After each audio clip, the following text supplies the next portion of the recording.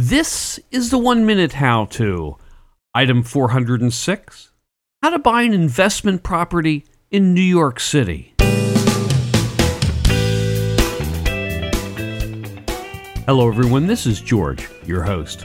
On this show we've got Jeffrey Krantz, and he's going to explain to us how to buy an investment property in New York City.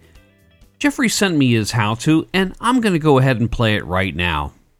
In 60 seconds, I guess the best way to sum up buying a property in New York is use a real estate agent, find the property, put in an offer. The broker will let you know if you got it. Then you have a lawyer who reads over the contracts.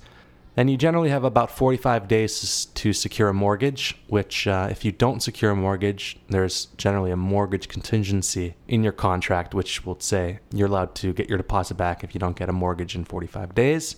Assuming that your credit is okay, you can assume to put 20% down in total, finance 80% of the cost, and go to closing 2 months after the offer goes. You find a renter, which is really not too tough in New York. And if your broker's doing the right job, your renter and the rent you get from them will pay for your mortgage.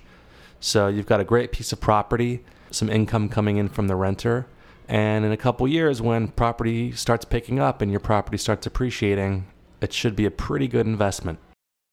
If you've got any questions for Jeff, then you can contact him through his email at jeffk@ccrny.com. And you can check out the website, ccrny.com, and search for Jeff Krantz under the agents.